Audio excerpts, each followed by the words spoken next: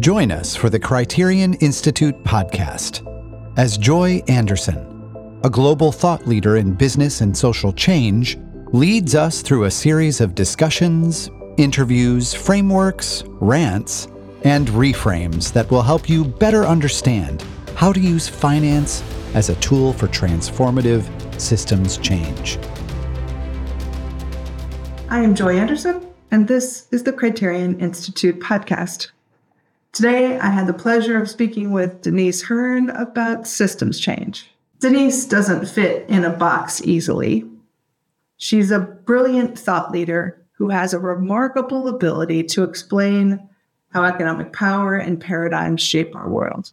You don't really know when the moment will come where there's maybe a vacuum or an opportunity for a new narrative or a new idea to take root. As people creating systems change, we envision alternative pathways. We think about different ways that things could take place. And then when those moments of opportunity arrive, you need to be there.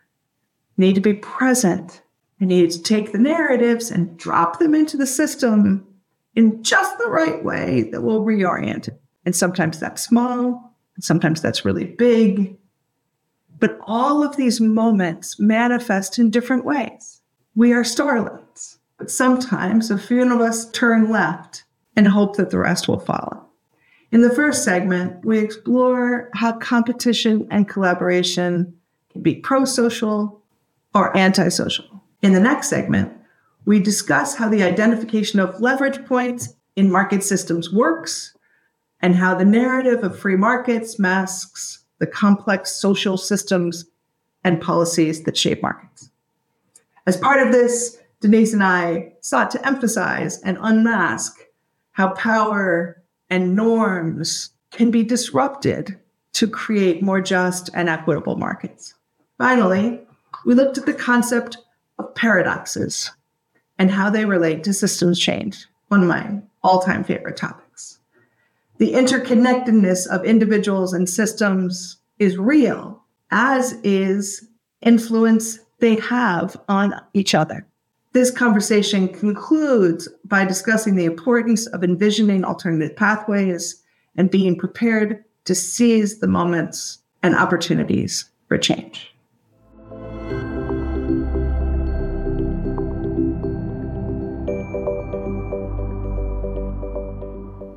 All right, Denise, pet peeve. What is your most fingers on a blackboard misconception about competition policy and how it really works? Oh, okay. That's a good one. So I guess a few things come to mind. The first is that in some of the spaces I exist in, competition is seen as a dirty word, right? We're all about collaboration. Don't we need more collaboration? Not but competition. There is a song. I see a song coming, Denise. I feel it. It's going to be, I'm going to do a musical. Oh, wait, there probably has been one. That was my sort of like kumbaya, And the reality is, if you look at natural systems, collaboration, mutualism, and competition coexist very obviously. So and I think we can't deny who we are, right? I mean, competition is also fundamental part of human nature. But not only that I think what that fails to do is to distinguish between there are pro-social forms of collaboration, there are anti-social forms of collaboration, which antitrust law calls cartels, and ways that collaboration is not always butterflies and roses. Sometimes it's a mafia. Right. Sometimes it's actually illegal, right? And that's what antitrust law tries to distinguish between, is like when collaboration goes too far and it actually becomes a way of coercing, market actors to your own benefit, or abusing, your market power to the detriment of other stakeholder groups in collaboration with other powerful actors. So, and then similarly with competition, right? There are pro-social forms of competition that actually generate better innovation, and, sometimes having people compete, it delivers us better, more, efficient outcomes and things like that. And then sometimes competition goes too far and it becomes ruinous, it becomes predatory. And really the whole the whole body of sort of antitrust law and thinking and case law is, I think, at its essence, fundamentally philosophical questions about how to delineate between all of those different things, and what types of market behavior we want to incentivize through our regulatory structures. And it's very complicated to answer that question. It's not always obvious. It's very case specific. And right now, just to add to this, that there's been a lot of discussion within competition communities and with the agencies right now about private sector coordination, because increasingly big companies are saying, hey, we can't do stuff on our own. We can't solve climate change on our own. We need to get together with other people in our industry to figure out these really complicated things about, how to do greener steel or how to do better recycling, battery recycling, whatever the case is. And the regulators have had to ask themselves, okay, how do we ensure that this body of law doesn't stand in the way unnecessarily of pro-social collaboration that would be beneficial, while at the same time not taking everyone at their word and assuming that when companies get together, they're always just going to be, doing the best, the best things, and ensuring that it doesn't become a cover for greenwashing or other forms of collusive behavior. And those are really hard and technical questions, but the agencies have been updating. They actually have guidelines. They're called competitor collaboration guidelines, and they outline the what is okay, what types of information sharing is okay, what types of joint ventures are okay, and what are not. And so, I think that's like just from the public's perspective, I think that's a misconception, is that collaboration is always good and, competition is always bad. And coming back to the sort of ongoing theme in so much of this, which is narrative, ideological frameworks, social norms that say this is good and this is bad and this is right and this is wrong, too often masks the underlying nature of how systems actually work and how they perform and what results they cause. And so an oversimplification leads to a lack of clarity that can be not just problematic, but catastrophic.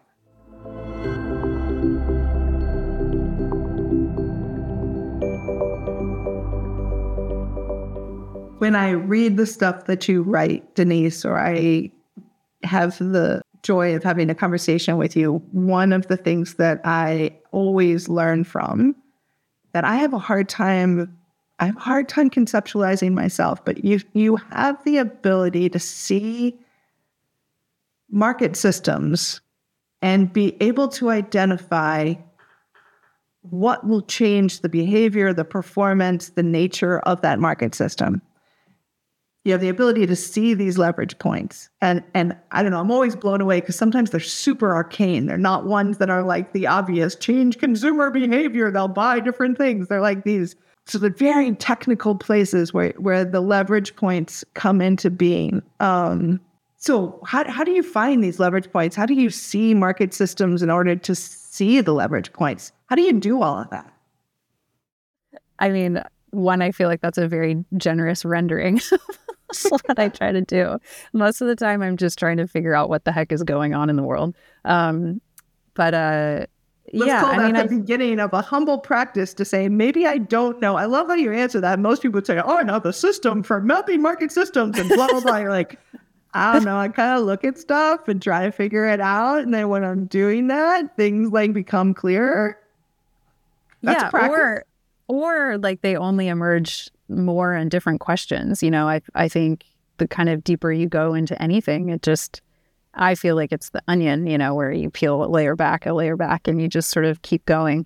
But I mean, in terms of markets, I think there's a few things. And one of them is that the way that we conceptualize markets and think about them is very, very narrative. And those narratives have a lot of staying power and a lot of kind of strength. And of course, the neoliberal frame and the libertarian frame is free markets, and markets are these sort of esoteric things that are untethered from, complex social systems or policy, and that markets just sort of emerge because people want to trade and they want to barter. And I read this amazing book by David Graeber, who is an anthropologist, and he talked about actually how markets originated because states wanted to provision their armies when they were traveling far distances. And so they actually created currencies and imposed them on, the kind of citizenry or in these far-flung shepherd villages and so forth. And actually that you cannot fundamentally separate the market and the state, that they coexist. And I guess another way of saying that is that markets are democratically determined in theory, or socially determined things that we also have control over, and that maintain moral and social judgments. So we've decided we shouldn't sell humans in markets, and we shouldn't sell body parts in markets. And, and there's things that we have collectively decided about the shape of how these things should operate. And then, in all kinds of very pedantic and technocratic ways, whether it's trade agreements or, the area I focus on is competition policy, which really looks at how companies interact together in markets. And increasingly what you see is that you have a handful of really dominant companies across every industry that set the terms of markets. They set who accesses markets. Like if I'm an app developer, I have to go through Apple's App Store, and they're going to charge me 27% on everything, on purchases that people make in my app or of my app. And it's there. Essentially, we have these de facto private regulators now that set the terms and norms of markets. And so I think, so markets are not, maybe I'll read this quote that I love and then I'll stop monologuing. But, this kind of idea that markets are just free and that's actually an idealized state, I think is a really useful way of masking power.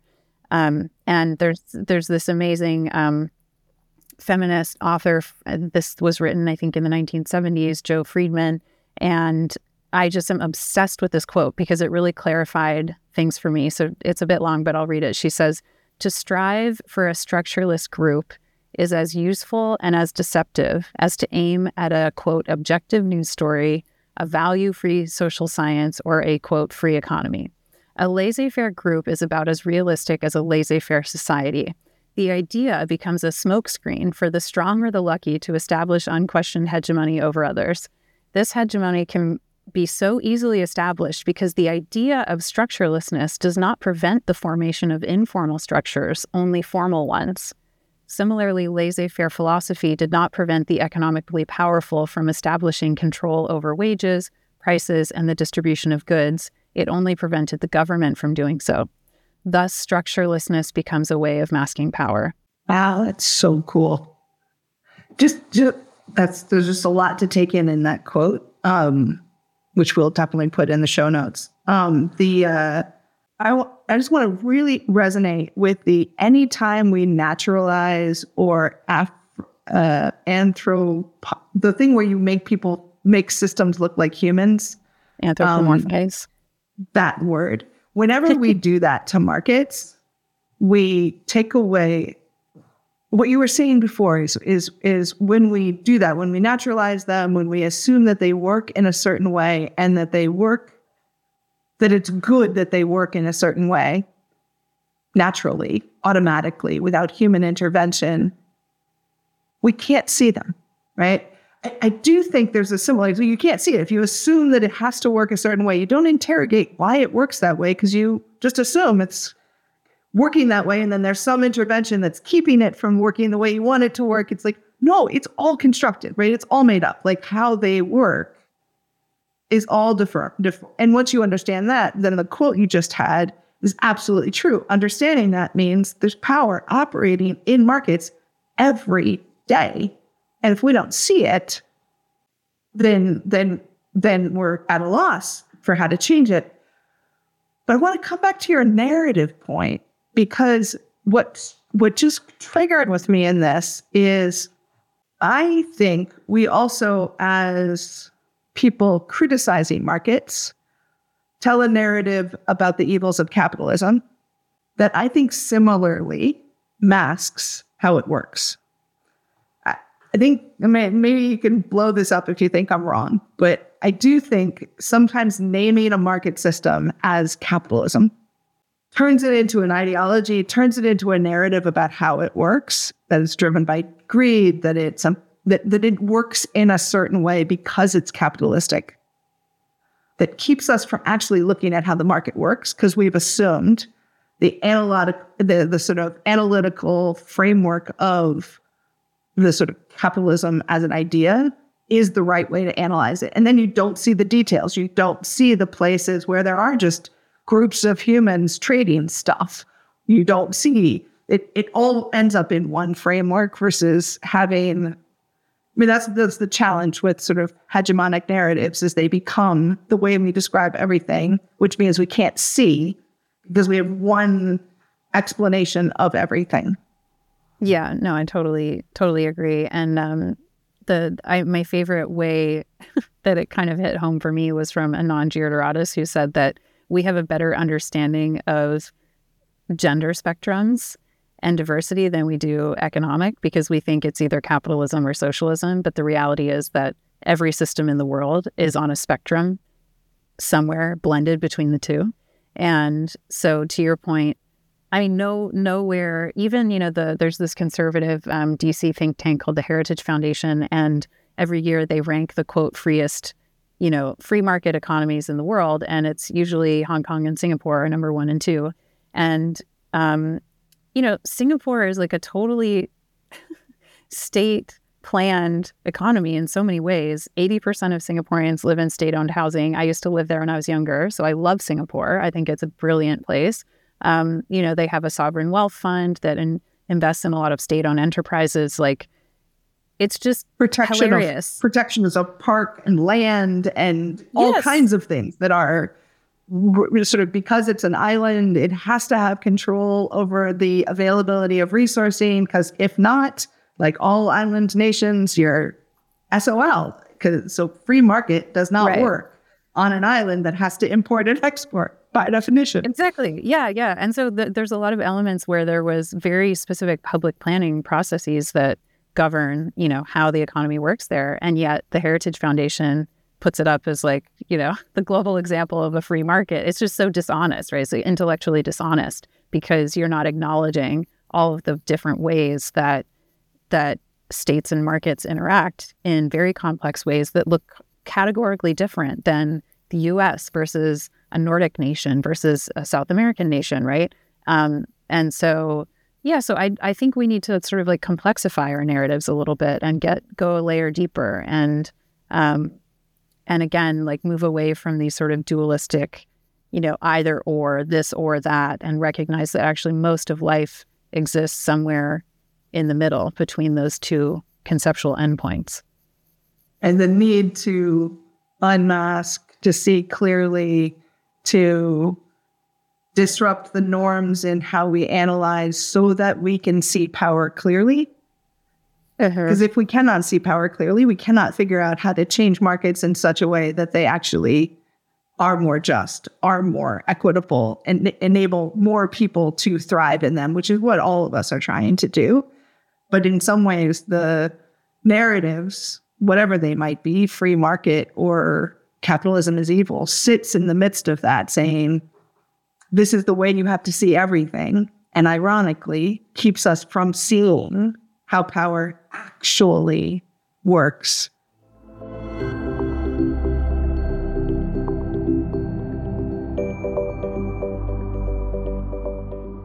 So Denise, one of my favorite things to think about is paradoxes. And so thinking about that idea that simultaneously two things are true and that we have to keep them both in place at the same time is what blows up lots of people's brains. But I also find it like super relaxing. Like if you know that two things can be true at the same time and they can be in conflict, then like all kinds of things become possible. Like I find this enormously relaxing.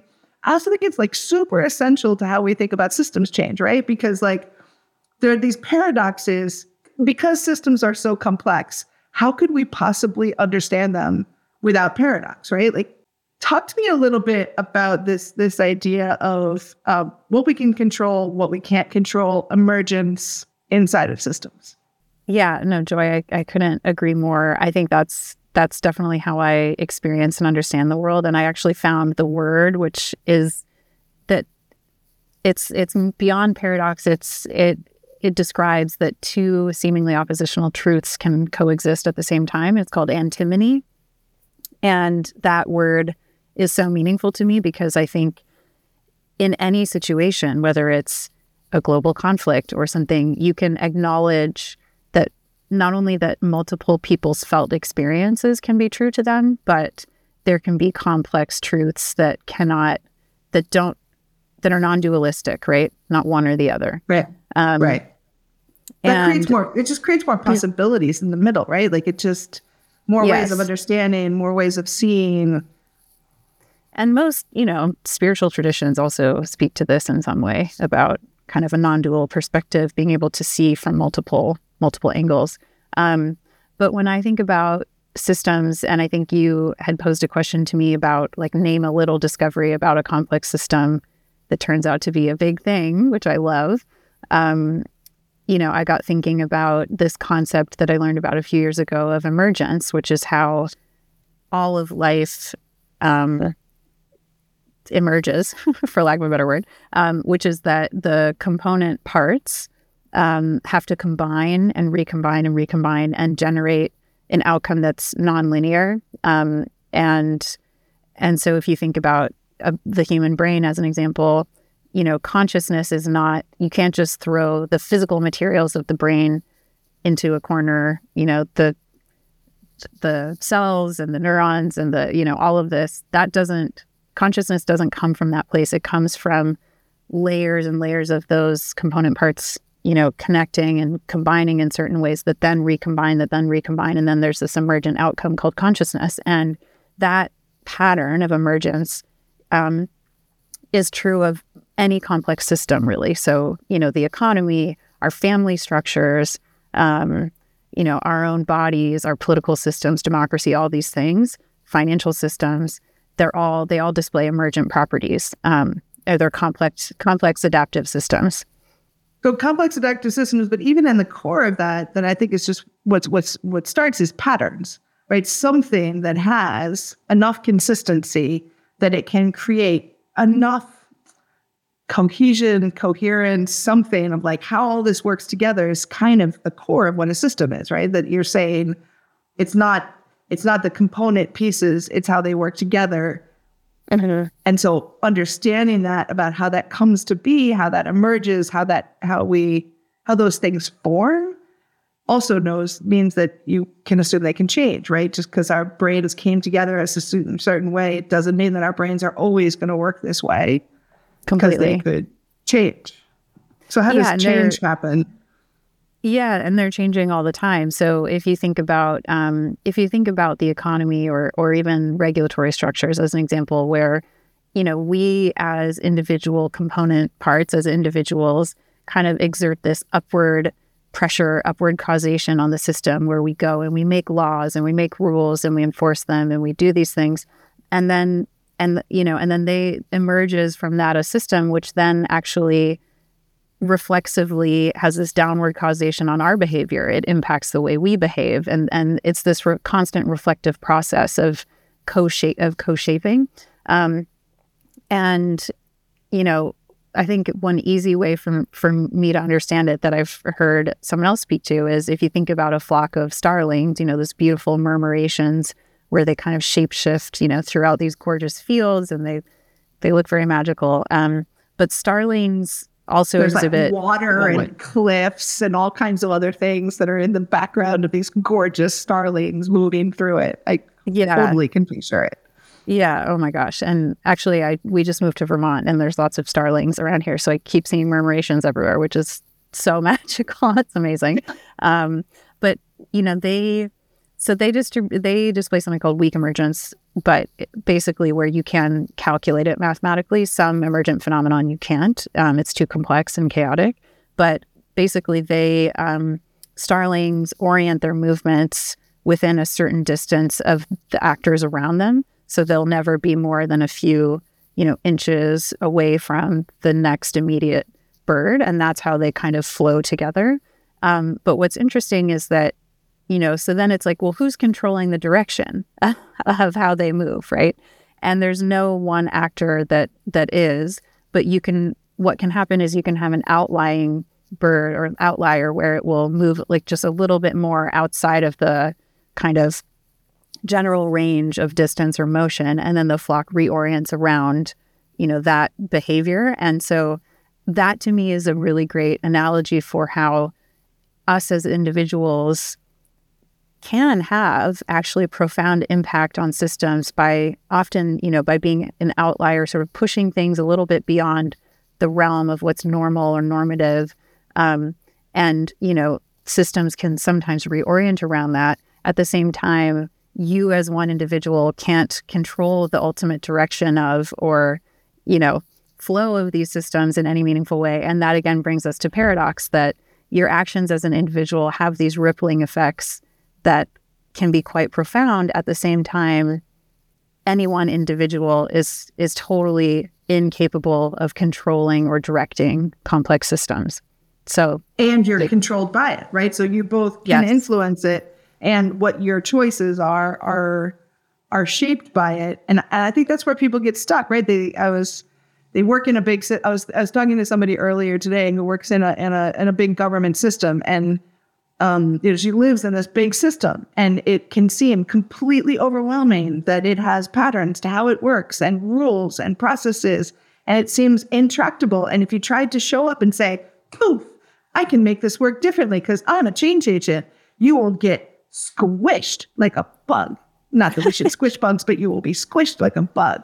Yeah. And so, but at the same time, so understanding that at the same time of saying, she's like this little bunny rabbit that bounces through complex systems and pushes them in all kinds of like a little nudge. Like she's like a little, I don't know, I kept thinking of her as this bunny. She's like bouncing through these systems, and like the fact that she's there, or that she pops up and asks a new question, or that that creates change. Mm-hmm. At the same time that she's controlled by the system, and being able to be okay that both of those are true at the same time is really hard, right? Yes, exactly.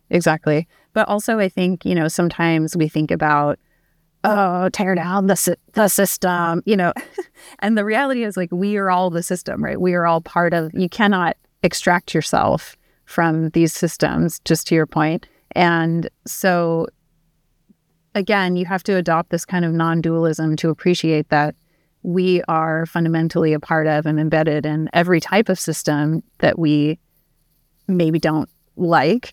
At the same time, have the ability to try to change them in various ways. And also that not just us as individuals, but there can also be like totally random chaotic events. Could be natural events. It could be political disasters. Who knows? I mean, they don't have to be negative either, but those things can also really be catalysts for change. And I'm usually not one to quote Milton Friedman, but let me just get... I wouldn't have guessed. I know. But I do really love this one quote. Who did I send it to? Okay, here we go. So, only in a crisis, actual or perceived, produces real change. When that crisis occurs, the actions that are taken depend on the ideas that are lying around. That, I believe, is our basic function, to develop alternatives to existing policies, to keep them alive and available until the politically impossible becomes the politically inevitable. And I think that's so true. So it's like, you don't know when the moment comes where there's maybe a vacuum or there's an opportunity for a new narrative or a new idea to take root. But part of what we're here to try to do is, and what you do so often at Criterion is like envision alternative pathways, envision different ways that things could take place. And when those moments of opportunity arise, being there and being present to be able to kind of insert them into the system in ways that then reorient it. And sometimes that's small and sometimes that's really big. And they all kind of manifest in different ways. So we are all starlings, but sometimes a few of us just turn left. Yeah. To learn more about our work, visit us at criterioninstitute.org. And if you're enjoying this podcast, please leave us a review on Apple Podcasts or Spotify. Your reviews help our podcast reach a wider audience. Thanks for listening.